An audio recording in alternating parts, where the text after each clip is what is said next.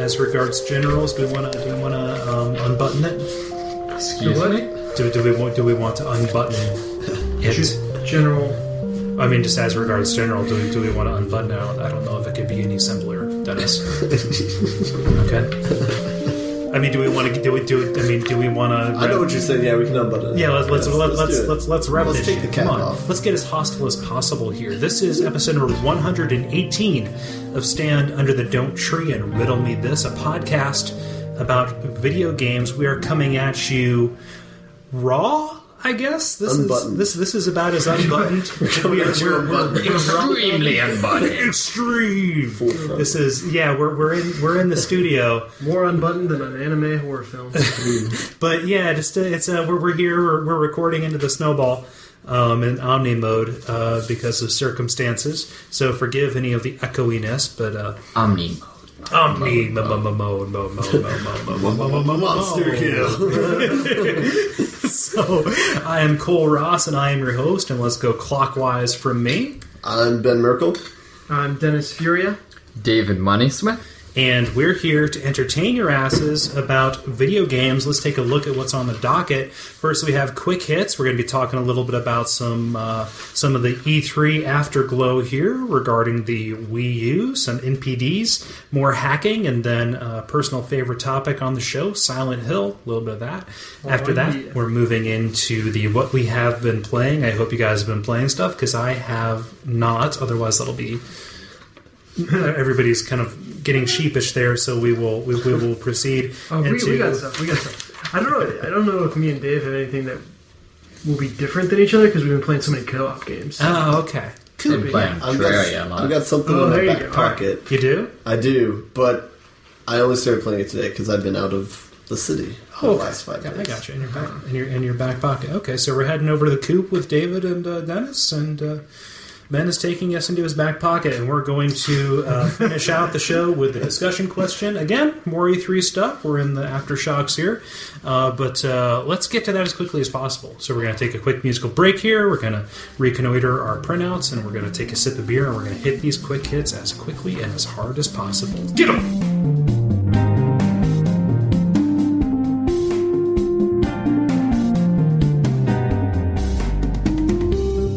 Now it's time for the quick hits, or as Ben suggested, we call it the hard hits. We're hitting hardcore on these hits. This is the news segment, and we are going to start talking about the news right about now. Alright, so the Nintendo's new console, the Wii U, was unveiled last week, but they really didn't give any specifics. What they have said was mostly leaked and has generally been more bad than good.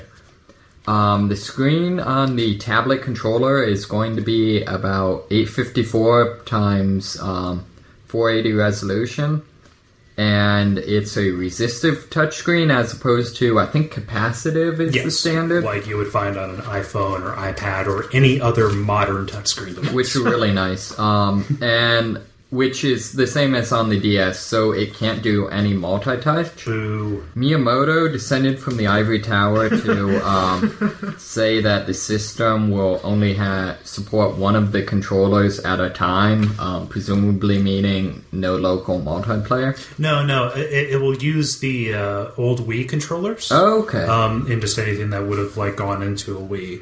It's just the pad itself. Apparently, there's only going to be one of those. That could maybe make an I wonder how long they try to make that work before everyone decides it's a peripheral like the balance board and they all go back to the controller. Sort of like the 6-axis on the PS3. Yeah, fair enough. Decided. How many years ago did the Wii come out? The Wii came out in 2006. So we spent 5 years figuring out these damn controllers, so we're finally getting a hang of it. We're sticking with these. Yeah. Well, I think we got a hang of it by deciding that they're an awful idea. I mean, look at most of the I'll come out to some. I'll come out in defense of some Wii games that use the. I don't know. I just got finished playing Super Mario Bros. New Super Mario Bros. Wii, and that's Bros. The best. What? No? Bros? Really? Super Mario. Sorry. Brothers. It's when Mario and Luigi join a frat. Yeah.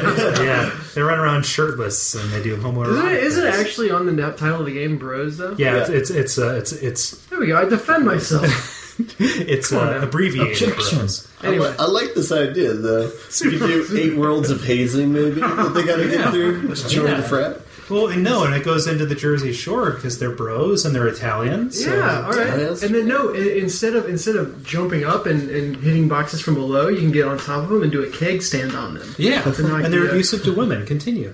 So nothing's changed.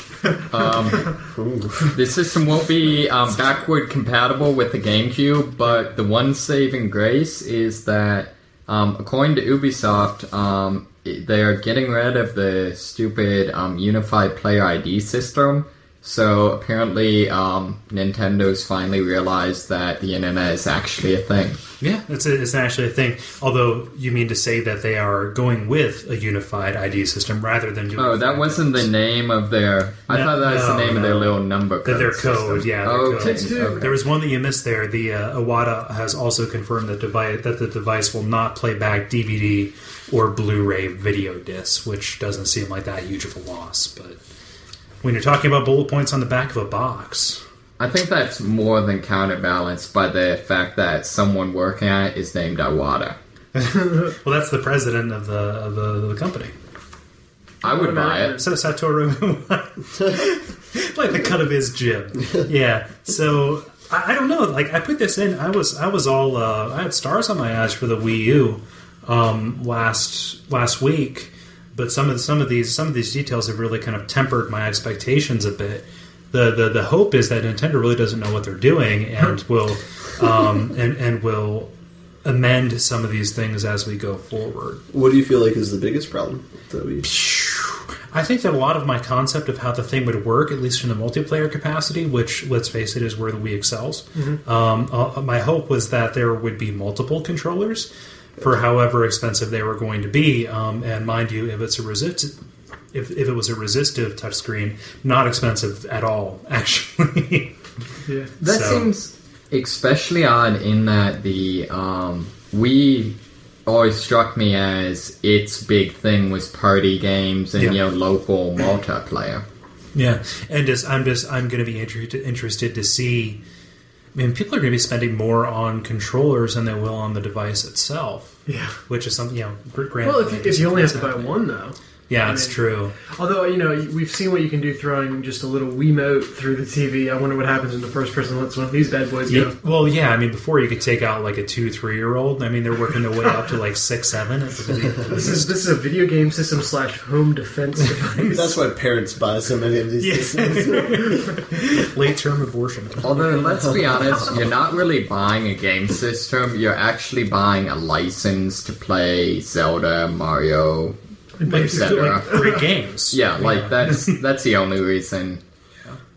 I think one of my biggest bummers on this, if we're going through, all of them are bummers, but the resistive touchscreen, that's just that's dirty pool, I think, because they're. Could you explain this a little more? Okay, so basically the touchscreen technology that the DS uses and the 3DS uses, it's resistive. So what that means is something about the electronics, but the way it actually senses is you have to use a stylus to make it work the best because it has 2 membranes that are touching, and it senses that point of touch, and then that's what it does. Okay. The resistive touchscreen basically, where you touch it, my understanding is it changes resistivity, so you can sense that in the X and Y coordinate. Okay. Really, and then the capacitive touchscreen, I think, is a similar idea, but it's basically one plate of a parallel plate capacitor, and your fingers interferes with the fringe fields of the. Okay. No. On second thought, what I'm saying isn't helpful. Go back. I gotta go Google fringe fields real quick. Resistive bad, capacitive good. In that, like I said, most modern cell phones use these things, and multi-touch generally has a lot of really good gaming applications. Look at Cut the Rope on iOS. To see like how much that works into it, there are millions of games that use that to its proper effect, and what that does to me is like when they come out and they have this big tablet device, people's closest analog for that is like, oh, it's like an iPad. Yep. And that's not entirely accurate, but anything that diminishes from that will make people less enthusiastic about the device. That's actually the one thing, like, everyone's going to buy this and be like, where's Angry Birds? Come on! Well, you can do Angry Birds with single touch. All you have to do is True. drag. And But I'm talking about being trained on an iPad. Oh, yeah. Or slash, what's the Droid tablet one? Tablet? Awful. Droid, yes. Although, I mean, that's The my droid biggest awful. thing is with the sole and only exception of being able to play like Zelda and stuff. I don't see why you'd ever get this over an iPad. It just doesn't seem to have any advantages. But it's not meant to be a portable thing, which is the problem. I think that Which is another not advantage. I worry that it's I don't know. The Vita looks nice, but anything that tries to compete with iOS devices or any phone in general, I think is going to have it's a much different market.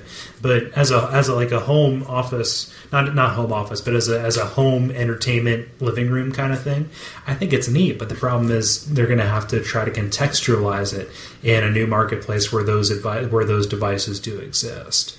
Well, I have to be honest, I didn't look into this. Is the 854 times 480, is that the only screen on it, or does it also connect No. up to your TV? It plugs into your TV. Okay. Yeah, it is. It's like a high definition Wii that also has this thing.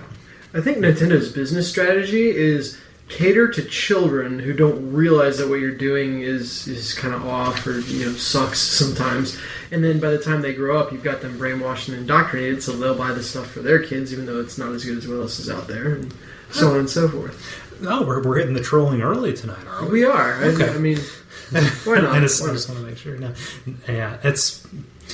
I don't know. They make good games, and I want to like them a lot, but these things really, really kind of discourage me. They'll make it work, though. I mean, it's Nintendo. They'll make it work. Yeah. Do we have final thoughts on this before we move on to the next? That was my final thought. Yeah, we'll see what happens.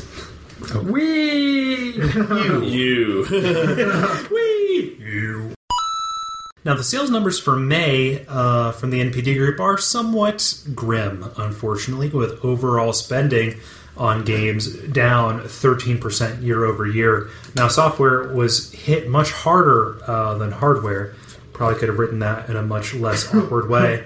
But the top-selling console was the Xbox 360, meaning that was the top seller for 11 of the past 12 months, which is a big get for Microsoft in the face of a waning Nintendo in the console field. Now, speaking of the waning Nintendo, looking at the list of games here, there's not a single Nintendo-published game in the mix, which is a little bit beguiling, I'd say. I don't know. I can't think of the right word. It throws me off. Maybe? I'm not sure. But number one, we're going to go down the list here, L.A. Noire, which is, I mean, it makes sense. It's a Rockstar game. It came out, and it's amazing. So good. Yeah. Number two was Brink. That is perplexing. Number three, Lego Pirates of the Caribbean. Or is it Caribbean? Caribbean or Caribbean? Number four, Portal 2, which is heartening, I would say. Given that was kind of one that I expected all the people who were going to buy it were going to buy it in April, and then it would slide off the charts. But to see it, posted up in the top five, that's good. Number 5, Mortal Kombat. Number 6, COD Blops. Number 7, Zumba Fitness, which I think is a prank. Number 8, NBA 2K11. Number 9, Just Dance 2, and number 10, Lego Star Wars 3: The Clone Wars. So, what do you guys think? I didn't know there was another Lego Star Wars game. Yeah. I mean, the two Lego games are essentially enhanced babysitting tools. Like, you buy those to keep your kid silent in the basement for a bit. Can I raise an objection? I have a fond memory of when Ben downloaded the demo for Lego Star Wars 2, the original trilogy, on his computer. And we played it for a little bit on your computer. I do remember. We were running around as Chewbacca, yanking the arms off. That's my sole memory of the game. Okay. Just remember tearing someone's arms off. That tends to be something you don't forget. Yes. That feels such a need inside of me. Yeah. Tearing off arms. Oops. Yeah. So Is that a euphemism? No. I don't know. I tear arms off with Putin. Why am I sitting next to you? So do we want to date on Skype? Do we want to take bets on if Brink will be on this list next month? I mean, so for me, this says, people are going to play a game with an interesting premise despite the reviews. Which one are we talking about? Brink. Okay. Brink. Right. I mean, yeah, it didn't get very well reviewed, but it did something, or at least tried to do something new. I haven't played the game. I hope to. And I'm probably biased in that I really like its basic premise. But a lot of the reviews struck me as somewhat unfair in that a lot of them struck me as being basically, I don't like what this game was trying to do, therefore it's a bad game, as opposed to actually looking at the merits of the game itself. Yeah. I read reviews from trusted reviewers, if I see that somebody whose opinion I gel with wrote about a game, I'll give it more merit. I think, and then I don't know. I think that's a good approach to go with in general. I saw that Griffin McElroy on Joystick came out and said that what they were trying to do was interesting, but the idea of the different classes each having a specific objective, making it that if you were not the class whose objective was up, break the door or hack the system or all that, you didn't really have anything to do except watch the bottlenecks. Yeah. I think with Brink, having not played it myself, I'm just being snarky on behalf of all the people I've heard talk about it and say they didn't like it. But having not played Brink myself, what frustrates me most is the fact that they made a parkour first-person shooter, but made no effort, apparently, to change the vocabulary of level design. Huh. As you change the method of mobility, the flow of the space needs to change too. And from what I've seen in videos and in talking to people and asking them, do the levels look and play different? They say no. Yeah. Okay. So I mean, I think of Uncharted 2 Online, which is very vertical, and levels are almost always as big up and down as they are across. Yeah. I'm hearing that's something that Brink missed. Yeah. I mean, think like Assassin's Creed Brotherhood multiplayer, changing the way that those maps changed. Yeah. That was successful. Although never be too hard on a game for bad single player when its kind of core is going to be multiplayer. I mean, I think that it's forcing you to use certain classes during the single player, or almost even a multiplayer. No, it was never forcing you, but just kind of like if you were the light weapons hacker guy, and there was nothing to hack, there was nothing for you to do except kill or be killed. If it's the same problem in multiplayer, well, I guess their big thing was that single and multiplayer kind of blended together, right? Yeah. Okay, never mind. Screw that. Although the other side of that, I tried Brink, which I don't know, is that usually the problem is getting people not to just randomly kill people. Mm-hmm. So, I mean, it seems like, the other side that maybe their design choice was half the time you get to play team deathmatch, which is basically what happens in any objective-based game anyways. Counterpoint, Team Fortress. I didn't like that game. Okay. Ben, you look like you have something to say. Yeah, I forgot what I was Oh, I'm sorry. No, what I was going to ask. Does the level design resemble anything of, Mirror's Edge? No. That sort of... Mirror's Edge was strikingly linear, Yeah. aside from the fact that it branched at pretty key points. Okay, well... You had the easy path, the difficult path, and the medium path. Okay. Yeah. Alright. Mirror's Edge was basically or at least it struck me as if, Ayn Rand and Prince of Persia had a love child. I love that Ayn Rand enters the discussion. They're like the dystopian kind of thing, yeah. But Mirror's Edge it struck me more as a roller coaster design than kind of landscape design, which is what multiplayer tends to be. Okay. This quick hit was about MPD numbers, and it became about Brink. So, it's going to come up in this one as well. Hacking video game companies seems to be the new hip pastime for all the kiddies out there. On Monday, Bethesda confirmed that their Brink servers, there it is again, were compromised and that the intruders may have gotten their hands on usernames, email addresses, and or passwords.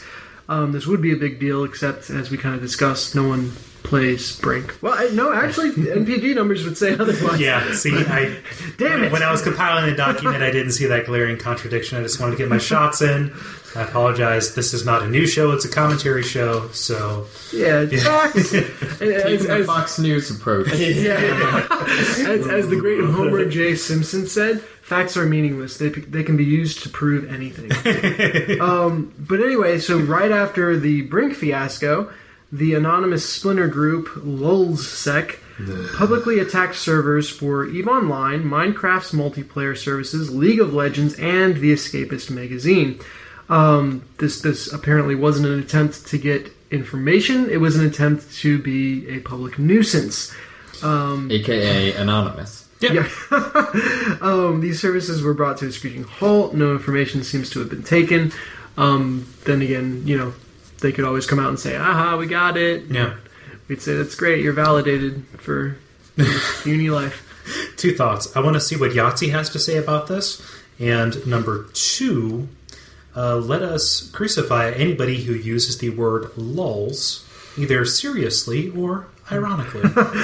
There's no place for that kind of language. There's no place. There's no place for it. We are Especially spelled Lulz. That's specifically like lol. That's a funny word. LOL. That's fine. LULZ. No, banish it. That just like screams Unless you're a greasy cat. 13-year-old.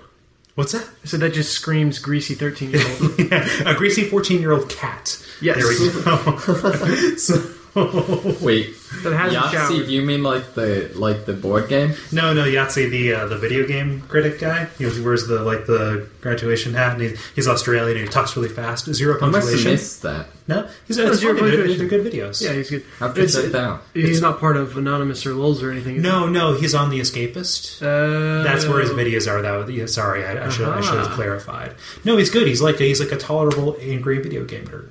It's like if Simon Cowell talked really fast and was funny. Here's the thing that I think happened is someone did this on PSN. I think that was the first place that Yeah. Like the how we were first talking about Frankenstein. the first tremor in this earthquake, if you will.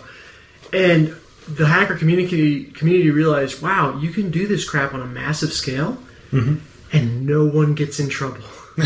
Well, they are 3 people were arrested in Spain for the PSN Really? outage. Yeah.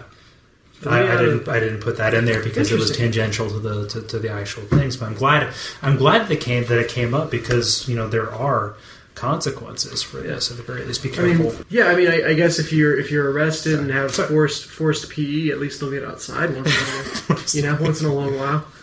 But yeah, I think 3 people got hit. There were probably many more involved. And the hacker community is just going to go crazy on this until someone finds a way to lay the smackdown. On, which, I don't think there really is a way Well- existing currently. You don't. So how did Anonymous go from harassing Scientologists, which I think we can all get behind, to harassing businessmen, which only the Democrats can get behind? I would like. Going political. I would honestly like to hear their rationale for what they've done. I mean, it's it'd probably be mostly bullshit, but if it's populist like like their leanings have been in the past, it'll probably be something like, well, it's better that we do it and put it online publicly rather than somebody do it privately and sell it. No, you are not Batman. Any reason other than But Dennis, I am Batman. Okay? We're talking.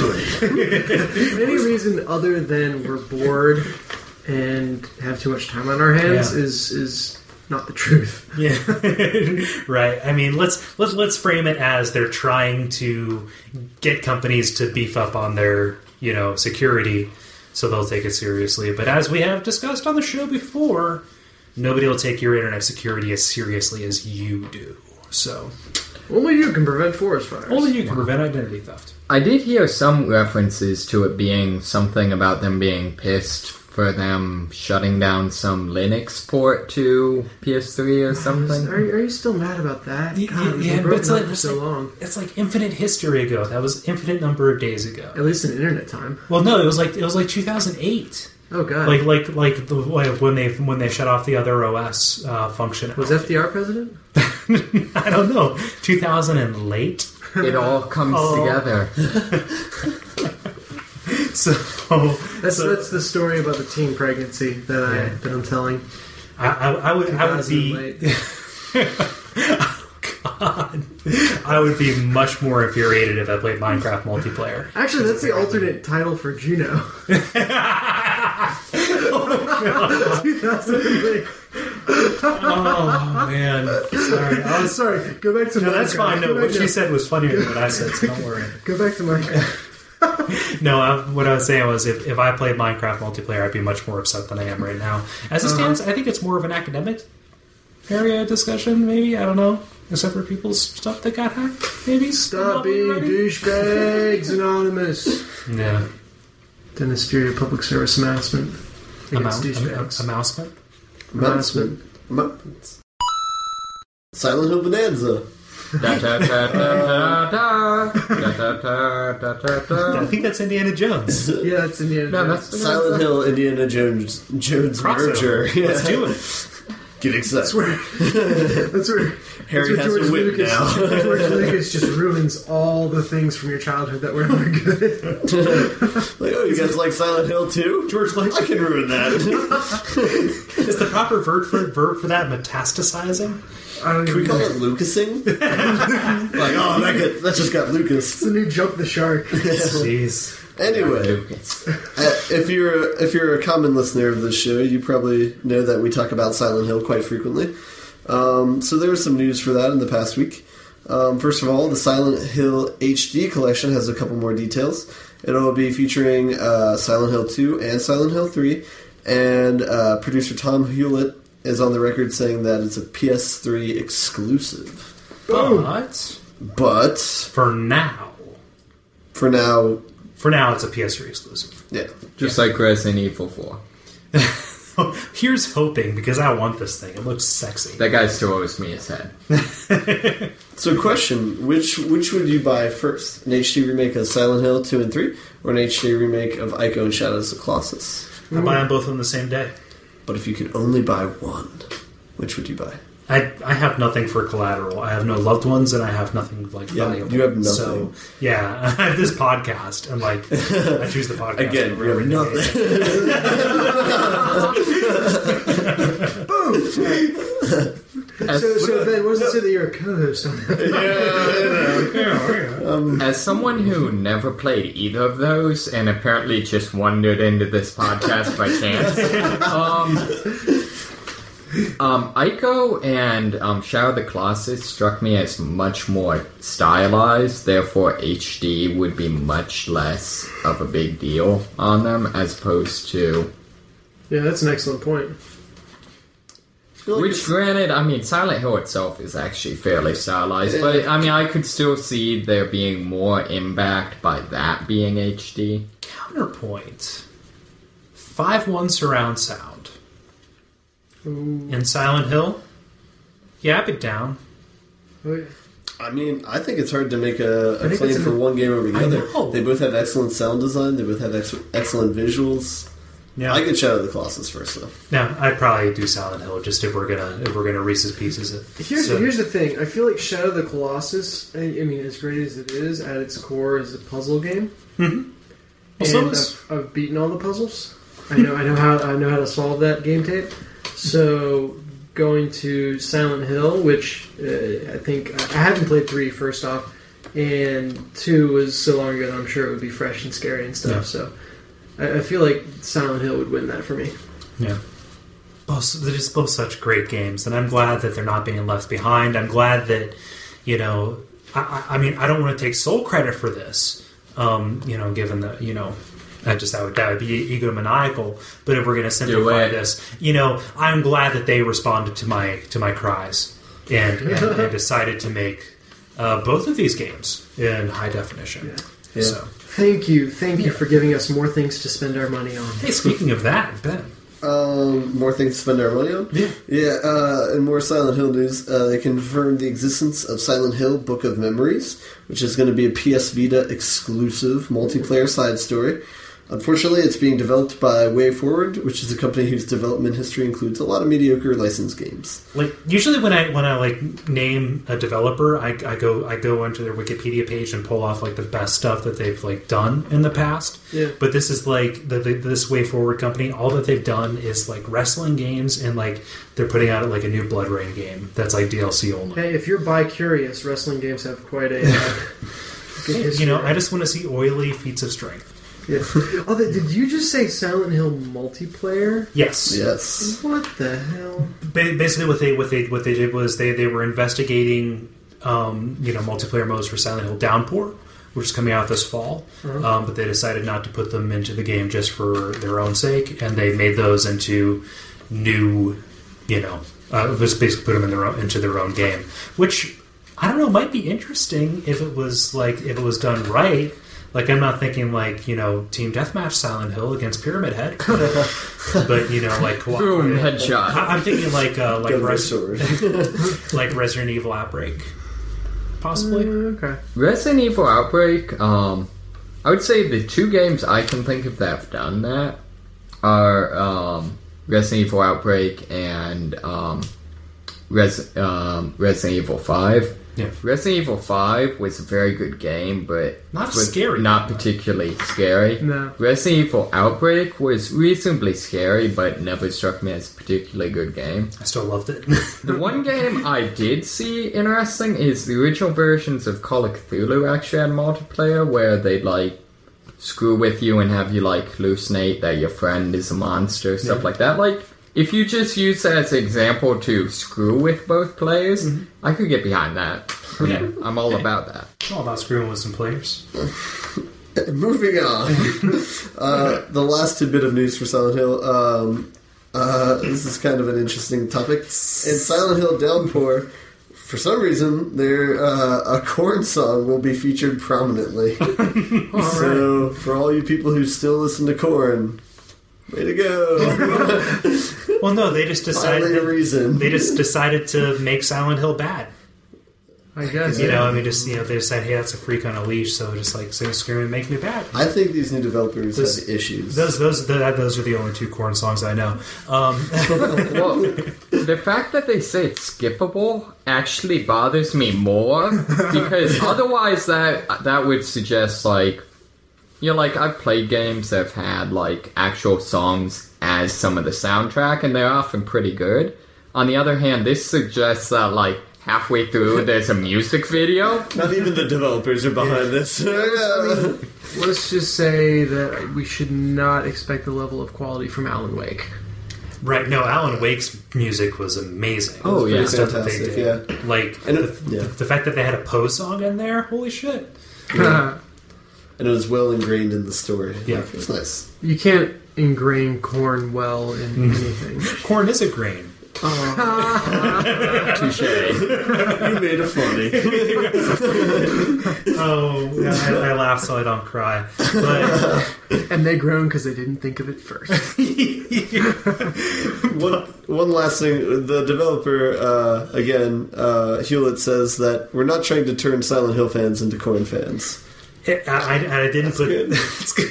I feel like I need to put that on That'd like be tough to do Facebook. anyway. Why are they so apologetic about this coming out of the gate? Like, if you're They're so still making the game. They can edit this. if you're so uncertain about this decision, if you're like, we're sorry, no one's got a gun to your head, don't put it in there. Yeah. This is Japan. You don't know that. No, it's like Korn is in Japan right now with guns. it's an Eastern European developer. Thing is that this producer, he came out. I didn't put the quote in the article, but he said, "Listen, I like Silent Hill, and I know what the community is like. I can pretty accurately gauge what Silent Hill fans are going to think about the things we do, and I knew how they were going to react to this. So that's where we're not trying to make you into this, comments came from." And he said, listen, for a number of factors, this was just the license song that we put into it. That's just what he said. I don't think that excuses it. But keep in mind that Mass Effect had a Muse song at the end of it. Fair. The first Mass Effect? Yeah. Okay. But I mean, okay, but you could come out and say, hey, yeah, we know Korn's got a whatever reputation, but we felt like this song Yeah. had great application. or like we felt like it set the right tone. But they're like, we know, we're sorry. This coming from the marketing major, though? I mean, isn't this just embedded marketing? I mean, what do you... For corn? Okay, so yeah, what you're saying is even that's... There's a line. I don't know how you market corn. It's specious. The thing I'm worried about is the featured prominently part. Like, because That was wording. That was my wording. okay, Yeah, Alright. I was trying to over. I don't know, if it was about the band entering Silent Hill and Yes! all right, now I want to play it. Yeah, Oh, brilliant. Let's do it. you can play as the different band members. That's I where the guess. multiplayer comes from. Yeah. Holy shit! It'd be like a weird, like, Spinal Tap with monsters and without any musical talent. Yeah. So, like, Metalocalypse. Ouch. Oh man, I fear for my favorite franchise. Yeah.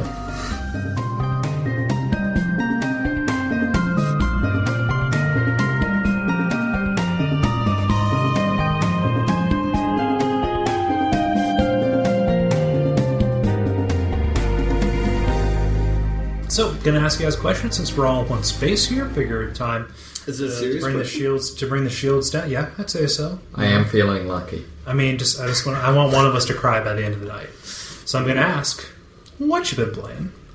Any of yous? I'm about to cry right now. Okay, cool. All right. I haven't played any games that would make me cry. No. No. That should be a discussion question. What's the last game Oh you yeah, played what's the that last made game made you cry? you- Yeah. I don't know. Have you guys ever cried at a video game? When I was like 11, I was playing Final Fantasy VII. Ooh. Yeah. I don't know if I've ever gotten there. I mean, I've wanted to Big scream. props if this does involve Eris. It did. You know it involved Eris. If it didn't, though, you would gain my undying respect. I don't know. So I think we should make Dave go first because he's yeah, never, do it. never Come on, around. man. Do Yeah, what you been playing, dude? This is hazing, man. Yeah, come on. Drink some beer. What you been playing? I try to keep those separate. No, you don't. I'm gonna leave co-op shenanigans to Des, but I've been playing Terraria a lot, which is like someone combined Metroidvania and Minecraft. So it's basically a procedurally generated Castlevania game where you can mine. So it's like side scrolling? Yeah. Okay. Can you build too? Yeah, Okay. yeah. I mean, it's just like Minecraft. You know, you mine wherever rock, and you can then, Yeah. get a brick of it. But it's much more focused on, there's a lot more monsters, a lot more equipment, armor. So it's much more combat focused. It's a really great game, but it's one of those games that, like, I don't know. I think it really does a good job of doing the sandbox thing, and unfortunately because of that, it's really hard for me to tell why it's a great game, because it's just kind of I mean, the best example I could give you is the first big boss you fight is the Eye of Cthulhu, which is this giant eyeball that's attacking you. Like a beholder, yes. Yeah. Okay. And whenever it's you can only fight it at night, and whenever it's nighttime, shooting stars land on the ground, which you collect them and get more mana. That's not really relevant, but the point of the story is I was about halfway through the fight and just starting to get to the point where I was running out of steam when a shooting star comes out of the sky and hits the Eye of Cthulhu and kills it. Okay. So, I mean, it's just, stuff like that where you have enough sandbox that you can, in this case, have the, random divine intervention on your behalf, or, just cool stuff happens, I think the buzzword for that is emergent gameplay. Sure, yeah. Is this like a free PC game, or It's very similar to Minecraft. It's like $5, and it's, like the open beta that goes on forever type of thing. So wait, you talk about bosses. Is this a level-based game, or as you mine, you can find heart-shaped rocks that you break open and gain more HP. And then most of the leveling is just based on getting equipment. So it's one of those games that's kind of equipment as levels, kind of. So how do bosses fit into the picture then? It tends to be a lot. Basically, the bosses drop metal that you can use to craft equipment that you can't get anywhere else. Okay.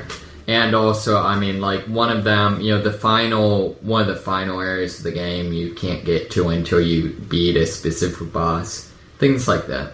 Okay, so it's procedurally generated in such a way that you're always going to hit different enemies in a particular order. Basically, there's certain biomes, I guess they call, desert, jungle, stuff like that. And each one, like forest and desert are very low level, jungle is mid level, stuff like that. Yeah. And their relative location to each other is always defined. Yeah. So it's, sort of one of those things where it's somewhere in between, like procedural with rules, which I guess is what procedural means. But yeah. But no, I mean, it's a very good game. It's it's fun going back to just hacking and slashing and killing crap. Yeah. No, I could get behind that. I think it's funny how Minecraft... I'm not cynical enough to say that it initiated a bunch of clones, but I think that it gave a lot of people ideas. Yeah. Insofar as, like, it became, like, a zeitgeist. Like, fuck Fortress Craft. Like, fuck those guys for making a Minecraft clone on Xbox Live Arcade. But just in general, it's starting to inform stuff like that takes what it does and just, like, iterates on it. Right, exactly. And I think that's the thing. Unfortunately, it's actually kind of interesting because you have a certain number of people that like one or the other and hate the other one, but you also have a lot of people where, like, most of the Minecraft fan sites host a Terraria server. Yeah. And, like, have Terraria guides. Like, it's a really weird, like, meshing of the communities. Here's a question about Terraria. I mean, does it... Well, one of the best things that I really think I like about Minecraft is kind of the suspense that you feel when you're deep in the earth and don't really know if you're going to make it back out. Does it have any of that kind of risk-reward of going deep, but, I mean, if you roll deep, are you going to lose something of yourself in that chasm? See, wow. What? That's the one thing I would say is a little weird right now, is there's not a huge death penalty to it, which is unfortunate. Also, when you exit or die, you teleport back to your starting point, so that eventually kind of becomes a cheap way to not have to backtrack. Yeah. But I will say, on the other hand, practically... there's still kind of that feeling because it still is, you reach a point where you've, like, navigated down. And I would say more than actually feeling that, it's a very weird feeling where you have to place torches to produce light, obviously. Yeah. So it's very weird, like, coming back to a cave I've not gone to in a long time. And finding, like, the torches so I know where I've been before and not really remember. So this really is like Minecraft. Yeah. Like, if we're talking about, like, leaving torches as, like, a signifier of, like, I've been here before. Yeah. Yeah, okay. Wow. Very cool. So even though the biomes are very clearly defined, they're still big enough that you can kind of get lost in them. Oh, yeah. Looking at the, people have created map viewers, and looking at them, they are fairly extreme. Yeah. Nice. Sounds interesting. I'm going to have to check this out. Yeah, it's a very good game. It's still fairly early in development, but the development seems to be really well done. Also, it's retro pixel graphics, so if that's your thing, it's kind of interesting. I'll be talking about that a little bit later. So. Sweet. Yeah. Cool. Anything else you've been playing? Do you want to do the want to segue into Sure.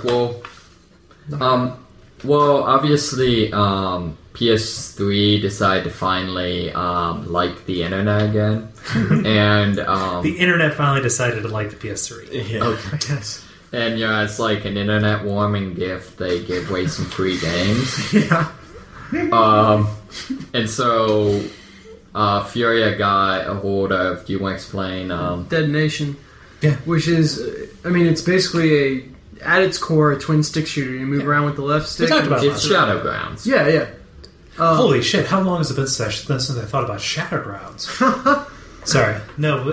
So That's right. Yeah, we did cover it last week for all you loyal listeners. But it's gotten we're getting on into we're probably about halfway through the game. Would you say? Oh, I'm sorry. We've beaten I think about 6 out halfway. of 6 out of 10 levels or something like that.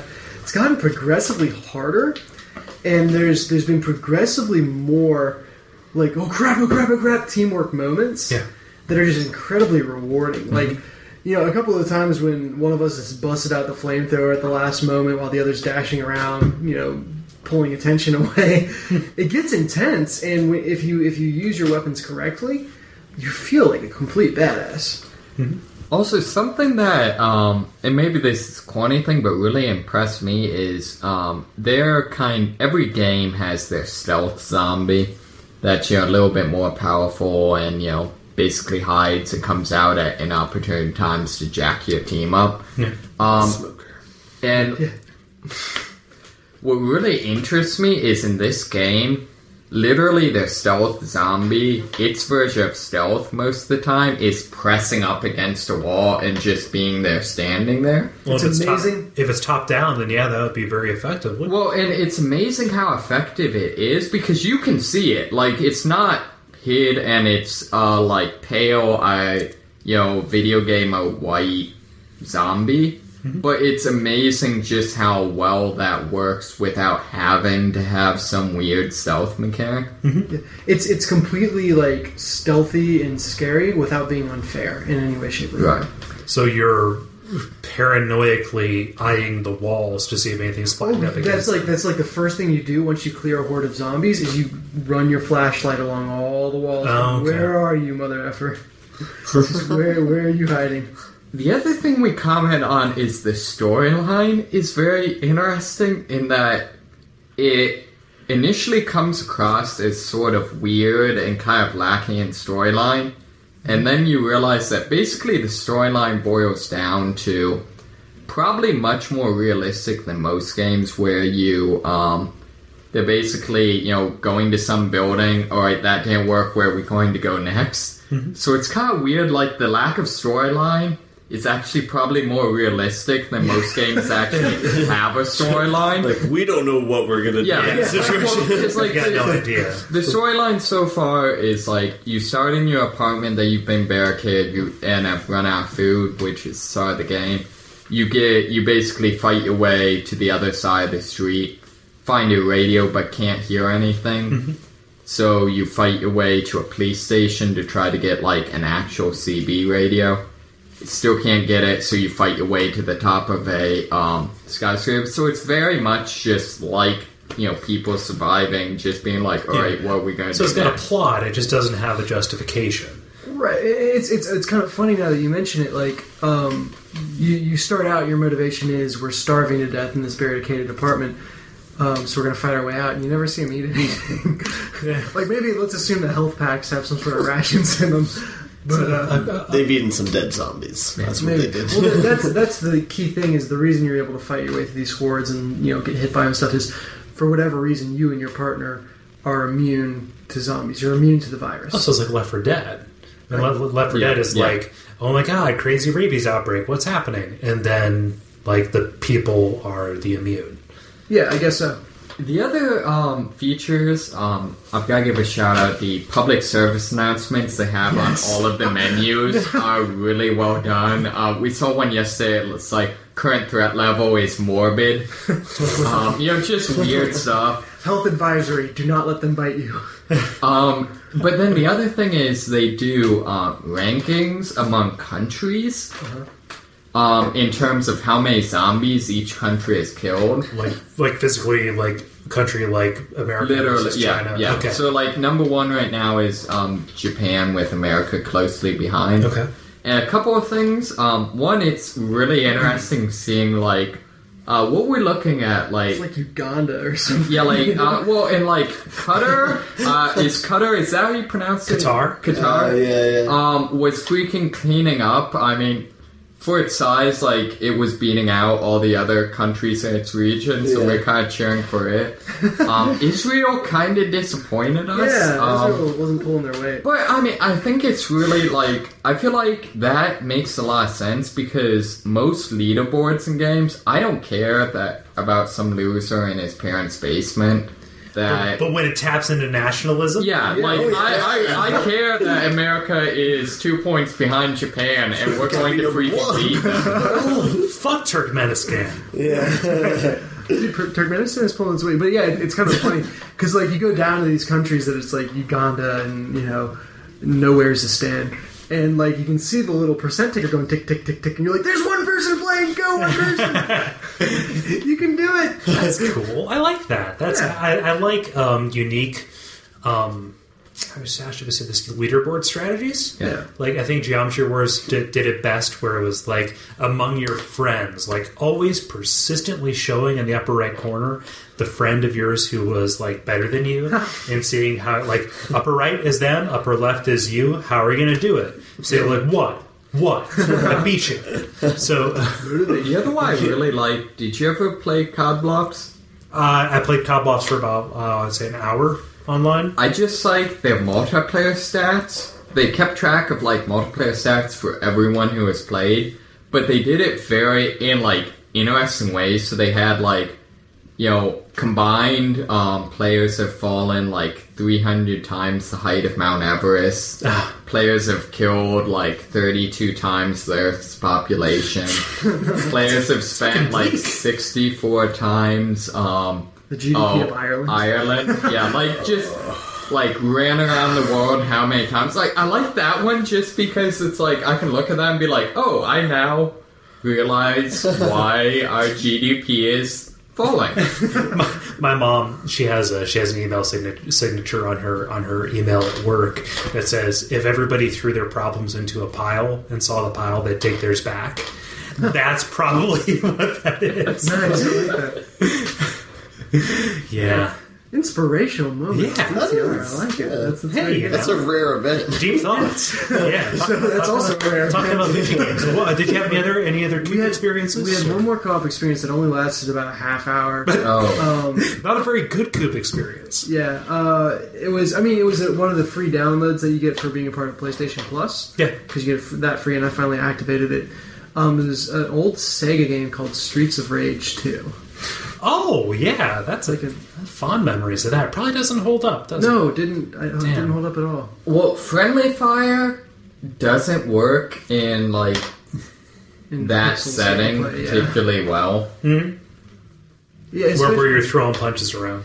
Yeah, and it's just you can hit your teammate as easy as you can hit an enemy, and most of the time your teammates and the enemies, especially in the more difficult sections, are standing right next to each other. Yeah, especially if it's a boss. I mean, obviously you can't exactly spread out. Yeah, I like this strategy on Sony's part. Like, hey, we'll give you a free month of PlayStation Plus. Oops, it'll be the shit stuff we give you for free. I'm beginning to worry about that. Yeah, so there's the PlayStation 1 game that you can download is Lilo and Stitch, so that's probably true. Can you do the Stitch voice? I can do this.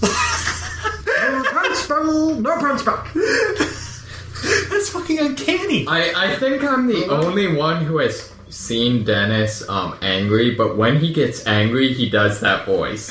Like, very angry. It's like I'm so tense that my vocal cords tense up. It's a coping mechanism?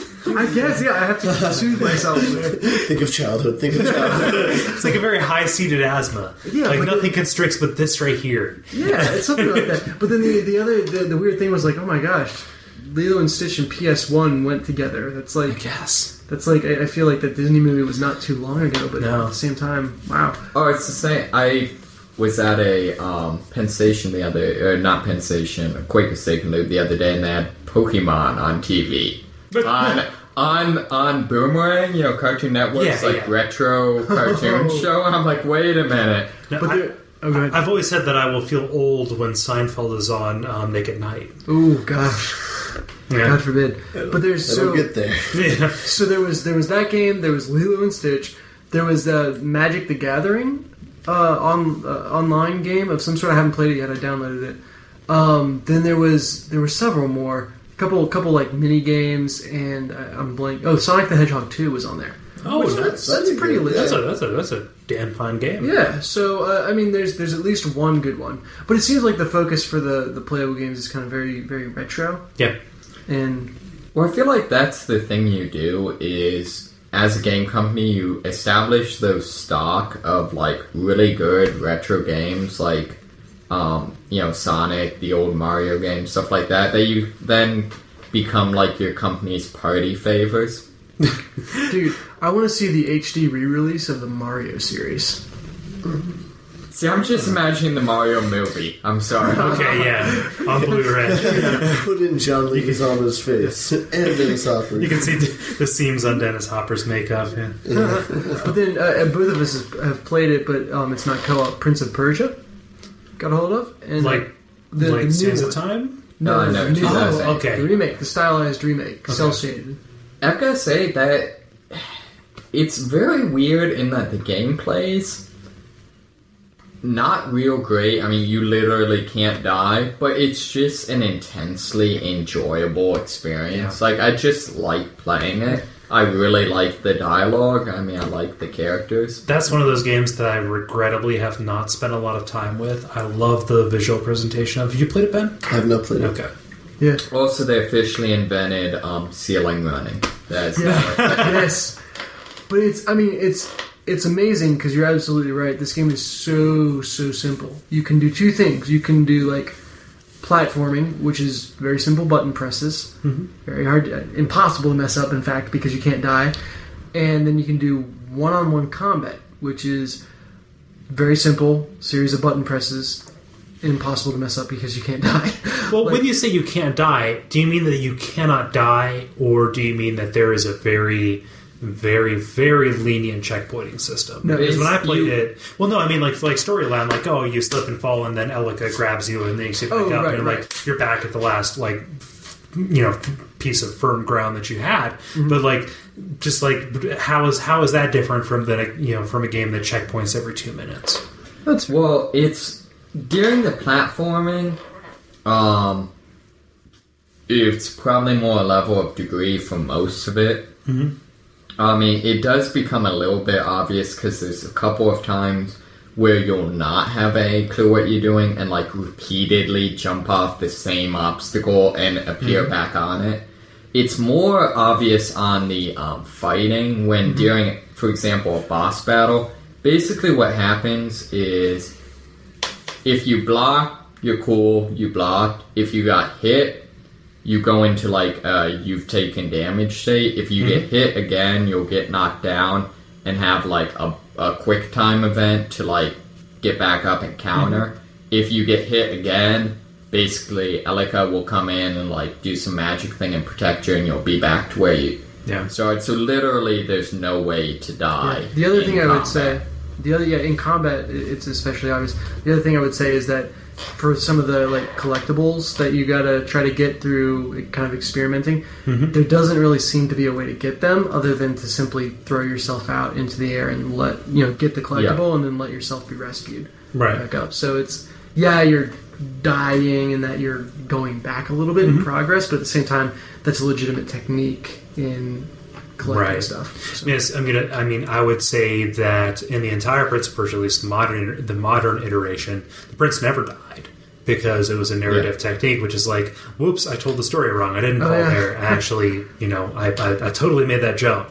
Totes made it, and then went back through. It just seems like different narrative constructs to justify their lenient checkpointing, which I am very much in favor of lenient checkpointing.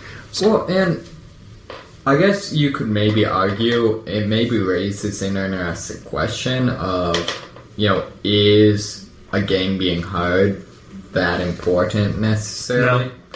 I mean, in this situation, like I said, I play it almost exclusively because I like the characters, I like the storyline, and it's relaxing to play. Yeah, it looks damn fine too. Yeah, it seems to be the trend in gaming that games are becoming less difficult, and it's more about the story. And then you have Demon Souls. Well, I feel like for the most part, what's really happening is people are realizing that the vast majority of games are single-player interactive novels, and that in those games, the difficulty only matters as much as it adds to the interactiveness. Mm-hmm. On the other hand, like, in multiplayer, all bets are off, Yeah. Boom, headshot. Yeah. And I feel like difficulty can be there for, like, if you really appreciate a game, then I think you'll go through and play it on the harder difficulty. Or the hardest, like, if you really want to master something. Yeah. But Ben, have you been playing anything? well, if you were to ask me that question yesterday, I would say no. Okay. I have been playing nothing because I took an exam, graduated, and then went to Chicago for a couple days. Slacker. Good times. I know, I've been neglecting my video games. But today I started playing the first Uncharted game. Nice. Yes, thank you. I don't know why I said ooh, because I haven't played. I know. I hear it's good. I hear good things. I was very happy with that response. I was not expecting that much. No, I lent out a copy of L.A. Noire to my friend, and in return he lent me a copy of Uncharted 1, which I had never played before. I just played the second one, you know? And so I was kind of prepared for it not being as polished and as good as the second one, which is true. It's they made a lot of noticeable improvements on the second game. But I'll probably go through and try and beat it. And so it's basically just an excuse for... It's a game that I should have played a while ago, but I'll play now. And then I think this will probably segue into me playing Uncharted 2. And then prepare me for Uncharted 3. Yeah. Nice. Yeah. That's a game that actually reminds me a good deal of Prince of Persia in that it's a game that has a very likable cast of characters and a very motivating storyline. That Grand Uncharted also has very good puzzles and killing people. Yeah. My only beef with Uncharted, it's enjoyable for sure. But I always feel bad about enjoying it because it's a frat boy Indiana Jones. You know? And it's I have a really hard time enjoying or letting myself enjoy that, you know. It's too mainstream, is what you're trying to say there. He just has so many one-liners. There's never a moment he can't make a joke, and it's just whatever. This is true. But so far, so good. Mm-hmm. Well, I'll keep playing that and see how the storyline shakes out. That's one of my big regrets about not owning a PS3, is not having been able to play any of the Uncharted games. That makes me think that way back to the debut of the PS3, and he went into that puddle in the third level or whatever, and came out and his jeans were wet. And you're like, oh, his jeans are wet. This is so next gen. It was the plastic flaps moment. Yeah. The what? Plastic flaps, from Splinter Cell. You're walking in and out of a freezer and it has the plastic flaps, and I was there for 10 minutes. Flaps go up, flaps go down, flaps go up, flaps go down.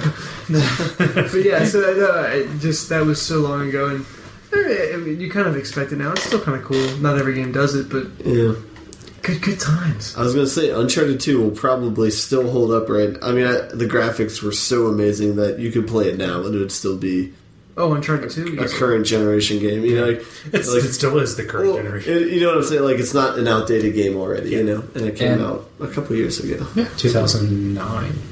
Yeah. What's the name of the sidekick fellow? Sully. Yeah, he is still my hero. Yeah. Nice. Very cool. So many one-liners in that. So many one-liners. I mean, it's enjoyable, but then you're just come on. Traumatic one. Yeah. Too many one-liners. One thing that I've heard is that it takes 18 shots to kill a dude. Is that still a thing? No, it's 6 or 7. What it is the game. I feel like the game really encourages you either to get headshots or to use the melee system. Or I feel like it does that, and it's unfortunate, but they do that in order to enable the melee system. Because, they actually have it set up where there's certain combos that only come out if you, for example, punch someone a couple times, then shoot them, or shoot them and then punch them. Yeah. So, I mean, without taking 6 shots to kill someone, obviously that won't work. But And it makes It the is. headshot all that more rewarding. It is completely unrealistic. Yeah, and they definitely improved a lot of the animations on the second game. Like, all the climbing animations are a little bit hokey right now. Yeah. Much better in the second game. Well, have you seen when like someone hugs? No, I haven't yet. Oh, yeah. But yeah, I'm sure it'll be embarrassing for today's standards. Just like in real life. Oh man, hugs are great, man. Okay. Cool. Well, okay. I've got 3 Ooh, nice. that I've been playing. I will list them in order of decreasing relevance. So Okay. most relevant. Most relevant being Red Dead Redemption. Nice. Purchased that. I've probably played about 2 hours into it. I like it. It's good. Although I do feel that certain design elements are a bit archaic. In that, the general mimetic Rockstar criticism of like, oh, the missions are go to place, kill guy, go back to place. One thing that I liked about LA Noire is that you could skip the travel, whereas in this one I feel like there's about 3 to 5 minutes of riding a horse to somewhere while somebody talks to you and gives you story exposition. Then you kill somebody, then you ride back with 3 to 5 minutes of story exposition. I feel like narratively there's a better way for them to do that. Well, even when you get to meaningless travel between points where there's not even any narrative to fill it, it's still like there's like 2 carriage stations in the entire game. Yeah. And so it's a problem. Although I do feel like the match speed function I love. Oh, yeah. Now playing Assassin's Creed, that's something that annoys the hell out of me. Is like trying to keep either run ahead of someone or fall behind during a cutscene. I do like that. I do like how the horses control appreciably different from a car. Yeah. Here's something I will say, is I feel like the moments of you just traveling from point to point, this is like the one game where I feel like it's excusable to make you like do that. And like, And there's like interesting stuff like the random quests, like the little exclamation mark, question mark quests. Those are neat. I like those and how they pop up. And the scenery is genuinely beautiful, like, especially at night where you have like the sky full of stars above you. yeah. Like that's cool. It's just I feel like when you're in a mission and like that isn't optional, and it's like okay, I'm gonna like ride out there. That's where I get a little bit frustrated with it. Yeah. All of you have played it and beat it. Not beat it. But I beat it. Okay, it's making strongman motions. it's enraging, but I felt like also the single player or the random missions did a really interesting job of you coming upon a situation and having no idea who was the good guy or the bad guy, and having to make the snap judgments to it being a Rockstar game. Who do you kill? Yeah, I mean, and I have to say that I like John Marston as a character. I think Oh, they yeah. did a really, really good job of characterizing him. His I'm excited voice. to see where he goes. His voice is amazing. Oh, yeah. I have to say his voice, and Bonnie too. I like her. Especially, I don't know where she's headed or if she remains important throughout the story, but couldn't tell you. It's when I first played the game and beat it, I was kind of disappointed by it. But looking back on it, it's a pretty good experience. So we'll talk about yeah. When I get a little bit further, Well, yeah. You got a lot of game to play. I do. Yeah, you got a lot of trail to ride. Have you played poker yet? No, I have not. Oh, I spent like 3 days playing. Being a Rockstar game. It looks Quick draw though. Did you like it? Because I didn't like I it. didn't understand how to do it the entire game. I never figured out how to do it. I was just like press every button on my controller and be like, all right, I killed him. Good. In typical Now Rockstar, you're dead. Wish I knew how to do that. in typical Rockstar fashion, like it's like, hey, here's like our tutorial is going to consist of 5-second blurbs of text up here that you're never going to see again. Yeah. Do you know the game that was worst at that? Completely tangential, derailing thought. Nice, thanks. We need more of that. Yeah, Final Fantasy X. Yeah, When you're like traveling on the ship for the first time and like you're alone and you're gonna try your father's famous move. There's like 3 hours of tutorial text that you gotta wade through, and then I never saw one of the I failed it immediately, and I spent like a half hour, and then it like auto saved over my game, and so I couldn't go back and try it again. But like it's like so if you see a white sphere on the right side of the screen, you need to tap the opposite button. But if you see a red sphere, you need to, and just like it went on forever, and I was so psyched up for it, and then I just epic failure. Just put a menu in the start button, bitch. Just stop. Yeah. Or be like Valve, and it's like create situations where you have to learn the skill to progress in the game. You know? AKA killing the companion cube. Oh. Yeah, no, exactly, because that taught you to, like later on you had to carry the cubes around and stuff. I was going to say it taught you to detach yourself from your emotions. I've been reading cracked articles, but I just realized the whole GLaDOS being humanoid shaped thing. Mm-hmm. I'd What do you never mean? noticed that before. What do you mean? If you look at like the GLaDOS massive computer thing, it's basically shaped like a chick. Yeah, like hanging down from the ceiling. It's very, very effective. I didn't even notice this. Yeah, Hanging upside down or right side up? Hey, upside down. Yeah. It's strongly under one of those weird, like, can't be unseen once you've seen it Yeah, once. but thing. that- Portal 1 design or the Portal 2 Portal design? 1. I've not played Portal. Both. Both. Okay. Yeah, I could say this with confidence. It's both. I'll have to check. So I'm excited. Really boots. I mean, just it's one of those things. Yeah, the morality course. No, it's one of those things where I definitely feel like Red Dead, in my mind, was a little bit redeemed. See it? Get it? It was a little bit redeemed by L.A. Noir's existence. Like, it got me to go back and pay attention to it and say, okay, this is where that goes. So, Is the zombie version good? that's I fine. played it. It's enjoyable for a couple cheap laughs, but it's probably not worthwhile to play and beat the entire thing because it wears pretty thin by the end. You're just playing it to beat it. By the end. Rockstar. Yeah, sometimes. Sometimes. So number 2 in order. Number 2 in order of relevance would be Miles Edgeworth, Ace Investigator. It is the most recent game in the Phoenix Wright Ace Attorney series. Remember last week when I said I was all disillusioned because I have in fact played and beaten all of the best Japanese visual novel adventure games? Mm-hmm. Turns out I lied because I bought that like 2 years ago and then didn't beat it. No.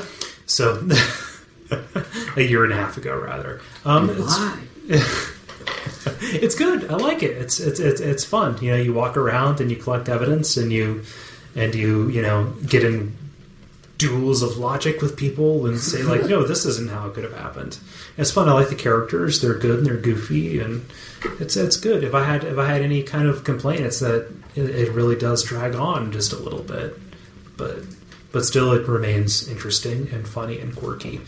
And, it does, actually make you think in a way, kind of like L.A. Noire did, in a way that you usually don't have to think about when you're playing in games, which is recreating the course of events of a crime, just from, knowing a certain number of facts about it and being able to make your own personal argument hold up against somebody else's scrutiny. Nice. Yeah. So that is number 2 in area of relevance. Any questions? DS game, fun, quirky, all that. Is that actually how Japan's legal system? I can only assume yes. So, Let's go with that. and number 3 is Cave Story. Ooh, nice. Aren't they came out with a 3D version or something? Yeah, they're doing it on the 3DS. I haven't heard of Cave Story before. So Cave Story was a game that was developed back in 2003, 2004, something like that, by one dude in Japan. His name is Pixel. No, that's seriously like what he calls himself. It's his name, Pixel. It's Japan. It's probably his name. It's a side-scrolling Metroidvania type game. Second time that word has come up. But it's very narrative, very cutscene driven, and also very fun. I played it a little bit a couple of years ago when I first got my MacBook, but I decided to sit down and kind of play about an hour or so of it today because it was rainy and I didn't really feel like doing anything else. Whipped out my PC controller there and just decided to play it, and it's fun. It's really good. Very charming. The platforming is probably the best that I've played in a little bit because it's one of the few platforming games I've played recently anyway that has really Japanese really nailed the inertia of running and jumping and all of that. It feels natural. It feels a little bit like slippier than Mario does, but still like within the realm of like, oh, this is something that logically plays like a platformer ought to. They did remake it. They put it out on DSiWare and also WiiWare, and they are coming out with a full 3DS retail release for it. Nice. Cool. But it's interesting in that it has a story that I'm interested in. Wasn't this kind of the first game that proved that indie games could actually be good? That's kind of my understanding of it. My concept of this timeline is so compressed that maybe that might be it. I mean, 2004 is really early insofar as indie games are concerned, at least that are distributed for free over the internet. Sure. Yeah. So yeah, I mean, I said that even though you don't have to pay for something, it can still be good. Can still be good. It's the first one that I can remember playing in my game. Where did you hear about it, Dennis? I was bored one day and searched like top free games. Yeah, and it was like number one on the list. Yeah. So yeah, it was hugely enjoyable. I beat what I thought was the final boss, and then was like, yay, put the game down. And then weeks later, I realized, well, was there more to the game than that? And I kind of thought through it, and I was like, well, maybe there was an area that I could have gone to, and I never actually went back and tried to finish it because my computer died. So you have to tell me when you get to the end. Yeah, there are multiple endings from what I know of the game. Really? Just in having accidentally spoiled myself on certain aspects. But, yeah. No, it's fun. I like it. And it definitely seems like a good time killer at the very least. I remember the weapons being exceptional in the game. Just like the strategy of leveling them up. Because I believe if you get injured, your weapon decreases in efficiency, right? Yeah. And it's there's some huge benefit beyond combat to having your weapon at the top level. Like I think one of them will actually allow you to kind of fly, as it were. I forget the other ones, but so there's so much strategy that goes into which one you're going to level. It's a leveling structure that's incredibly microcosmized, compressed, I would say, and then you have 3 maximum levels, and you just have to microcosmized. That's much better. Yeah. And what's cool about it is that it encourages you to rotate your weapons. Yeah. And just if you keep with one weapon, that'll be at the max level, but that won't really benefit you as much as get this one up to max level, then switch to the other one, and they each have their own benefits and drawbacks. So there's a nice rotation. Nice. When did you play this? Long time ago. So it was before the podcast. Yes, definitely. Okay. I was just going to make sure because you're not allowed to withhold anything from me.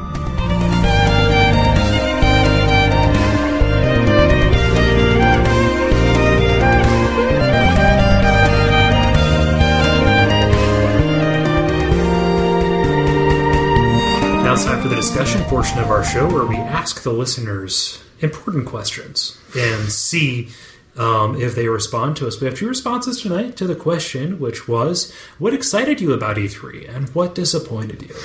So we're going to try and compress this as much as possible because we are going over on time. But let's see here. Ben, go. Boom. First, I have a short opinion about it. I'm usually always disappointed by E3 because there's so many promises and so few of them deliver. Do you guys remember when the Wii first came out on E3? You could chop anything with the Wii. Yeah. That didn't pan out at all. You just shake the controller and it does the same button. Wait, was it one of those Jenku knives or whatever? I mean, yeah, whatever. Well, it was unfulfilled potential. Yes, and do you remember when the Wii U was announced and it was an iPad, but then it came out? Yeah. So the thing that I was most excited about was the HD remake of Shadow of the Colossus. Yeah. Because that means no matter what, I don't even care how good it looks. I'm going to be able to play Shadow of the Colossus on my PS3 come fall. At least until the PS4 comes out. That'll make you buy it again in super high def. Maybe. Real def, as I think the new branding. That was what I was most happy about. Because that's something that'll come out this year. Yeah, that's something that is tangible. It's not really that far off. Yeah. You hope it'll come out this year. I guess I'm trusting them. Maybe. I shouldn't, but I guess I am. They have proven themselves not to be trustworthy. I don't know if there's anything that I can point out that I was super excited about. The $250 price point for the Vita, maybe. When I heard that, the honest thought in my head was, I should get one. And I am, not at all... Don't do it. Yeah, I'm not a mobile gamer, and I'm sure there will be 1,000 shortcomings that will prevent me from doing it, but... when that number came out, I was like, yes. Yeah, no. So that was the closest I got to excitement. The biggest disappointment for me was how much time got spent on these stupid peripherals. The motion control. Motion control. Come on, man. That was last year. And we saw that sucked and didn't pan out. And they're still beating it. In for a penny, in for a pound. You can only get so wet. It's true. Dennis, and they already soak it. Yeah. So, well, I mean, in relation to that, we have Dan on Facebook who says, excited about Vita being cheaper than expected. Also about Mod Nation and Uncharted on the Vita looking really good, which I can agree on. It's cool.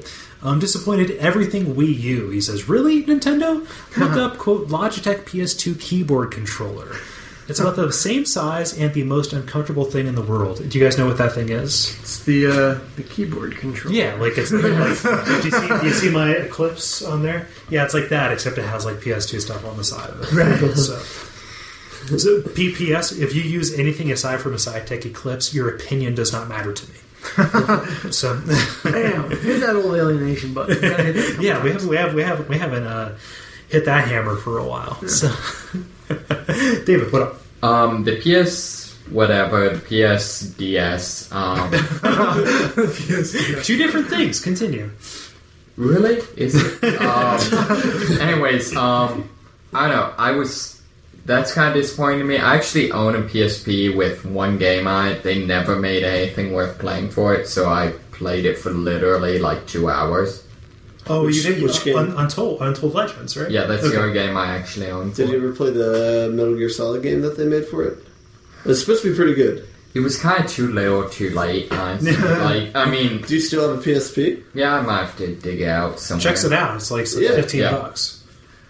The other thing that disappointed me, and maybe this is me being like all naive, is I never realized before how unbelievably just markety it was. Like watching the Sony presentation where it was just all these trivial like Sony is the best platform, we'll give you this completely irrelevant thing for free. Synergize. Yeah, that just struck me as a little disappointing.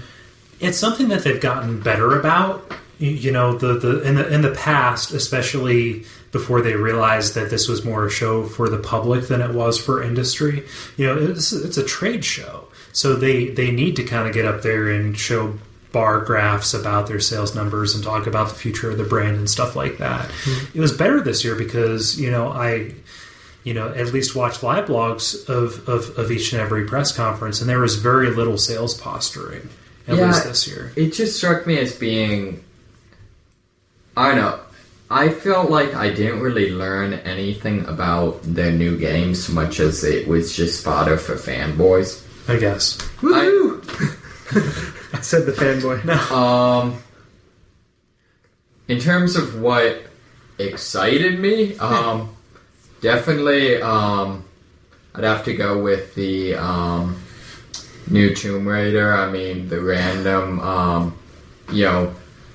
punctured lungs and broken ribs. I mean, that's exciting to me. You had to go and steal my thunder. Well, I mean, going back to the whole like disturbing anime horror, chicks getting horribly maimed and. Oh man. No, okay. No, I thought that was interesting. Yeah, it was the only one that really made an impact, which I think is interesting, just the degree to which something that's actually fairly obvious, which is let's actually have our hero not be, made of steel, is able to generate an emotional response. Yeah. I'll let you talk about it, and then I have a comment about Tomb Raider. But okay, cool. Let you get to it first. I was going to say, you should read that, and then you can explain to me what this new thing is. Okay.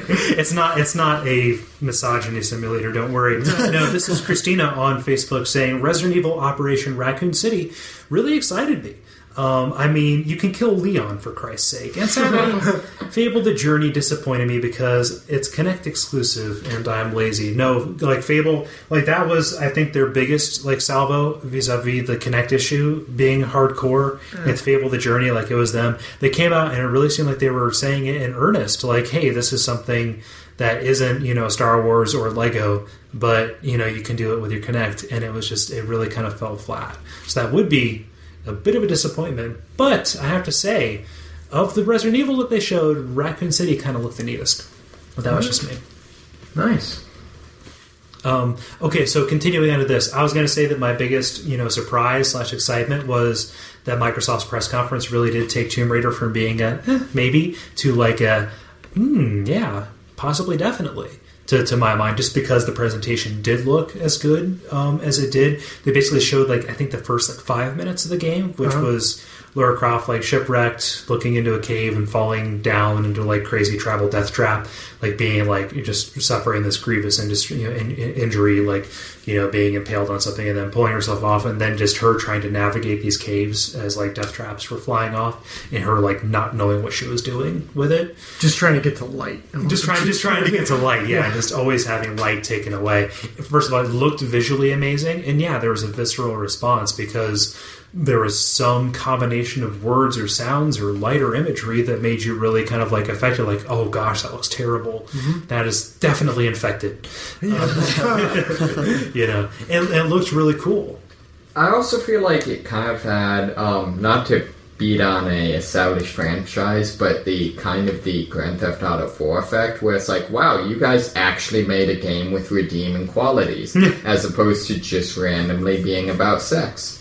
Yeah. Here's what got me about, you use the term visceral and everyone uses that term.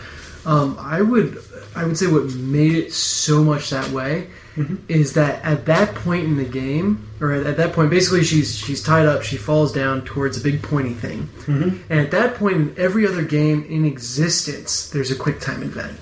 This happens, and they even went so far as if you watch it as she's falling, they do that ringing, time slows down a little bit, and you hear the little ring, you're and you're oh, I gotta hit the button, and you realize at some point in there, nope, she's gonna hit it, and just to be so programmed to, I will avoid the little thing, and then to have it just bam right into her side. Yeah, was completely shocking for me. My grandpa always said, I never understood until I saw this, but can't do nothing but gravity, son.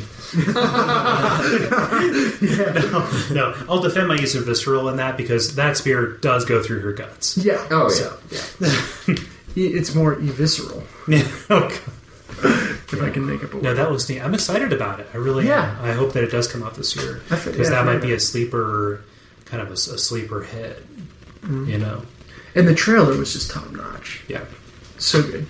Yeah, it looks very good. As far as disappointment goes, I mean, just in general, with the way, just with the show itself, I guess, and with the way just that an overarching disappointment, just like an overarching, just in that, I saw a lot of stuff that was kind of the same. There's a game coming out called Space Marine, for Christ's sake.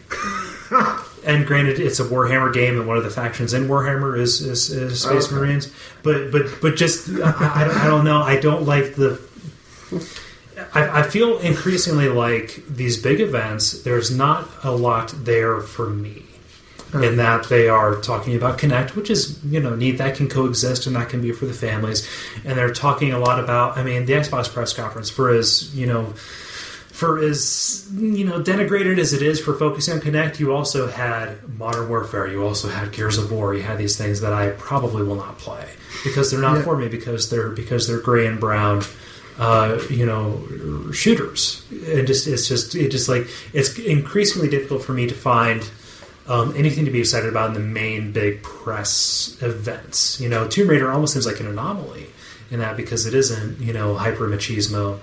And I have to say that a lot of this kind of goes back to the fact that Duke Nukem Forever is a thing that exists, and that is still... is that out yet? Yeah, it's out. Yeah, it just came out this week. And I just have to say, the fact that game is coming out as a sheer exercise of cynicism. This has nothing to do with E3, except for the fact that there are people who are going to buy that, and those are the same people that the majority of these companies are trying to market their shit to. Yeah. And to me, it's just kind of just realize, I'm not saying this from a point of superiority, but I am so far to the left of that field that I don't know if I can see that. Whereas the most exciting stuff I'm seeing is happening on the fringes. Yeah. So E3 for you is in the booths, not on the stage. It's probably, yeah. I would say so. Nice. I just felt like every game I care about is third party, and maybe this was what I was saying with the marketing thing. I got tired of the companies trying to tell why the third-party game is going to be better on their system when it's all exactly the same. Yeah. I don't know. We're ending on quite a disappointing note. We're ending on a disappointing note, and I have to say that a lot of it just like we started with the Wii U stuff. I saw that enchanted me. I was delighted by what Nintendo came out and said, but those harsh realities that happened really forced me to reevaluate a lot of what was said. I gotta say though, I mean, this is kind of your midstream E3, right? Everyone, hey, all right, new console, but it's Nintendo. No. They're kind of off in the corner doing their own thing. Yeah. But for the other systems, you're right in the middle of your product life cycle. It's people are 10 years ago, there would have already been another product out. I know. Well, I mean, and that's cool that people are just now learning how to max out the power that these systems have. But at the same time, it's kind of we did our whole motion control thing last year, which was hype about nothing, and this year, yeah, it's another standard video game year, an SVD. I have to say, dang it, can't spell. Yeah. I have to say, I'm so shocked by I was being an engineer while the Kinect came out, and within electrical engineering, the Kinect was really, really cool because as a technological marvel, it's amazing. Yeah. So it's still very surreal for me, like coming up from actually having a life again and being like, wait a minute, no one cares about the Kinect. I don't know, it's still very weird for me, because like, I'm used to the Kinect being like this amazing technological marvel, and it's like, but wait, they forgot to make good games for it. But wait, it plugs into a video game system, and there are no video games for it. Dang it. Kind of like the PSP. But there are silver linings. Yeah, I mean, there are plenty of good games that are coming out. And Arkham City? Arkham City, yeah. Oh, yeah. I'm actually disappointed that we didn't see more of that. That's fun. I mean, that's one of the... Okay, yeah. I Plug up the hype. You plug it up, that's fine. Same thing with Bioshock Infinite. I hear that looked amazing, but I completely blocked it out. So there's good stuff. My takeaway message is that Sony, Microsoft, etc. should make good consoles, and everyone else should make good games and keep those separate. Reese's situation. There we go. Seems like a good plan. Yeah. Not going to work, though. Not going to happen. Yeah.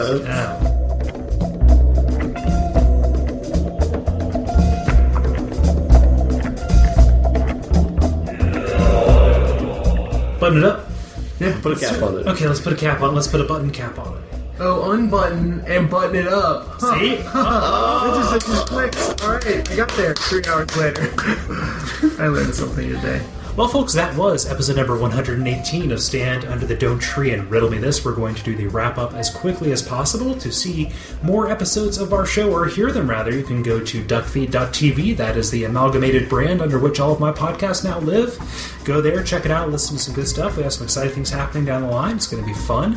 You can also check out our iTunes listing from there. You can leave us a nice review. You can subscribe to us. That's the chief way that this is distributed, but there's other stuff that you can do too. You can follow us on Twitter. I am at Cole Ross. That's Cole with a K, R-O-S-S.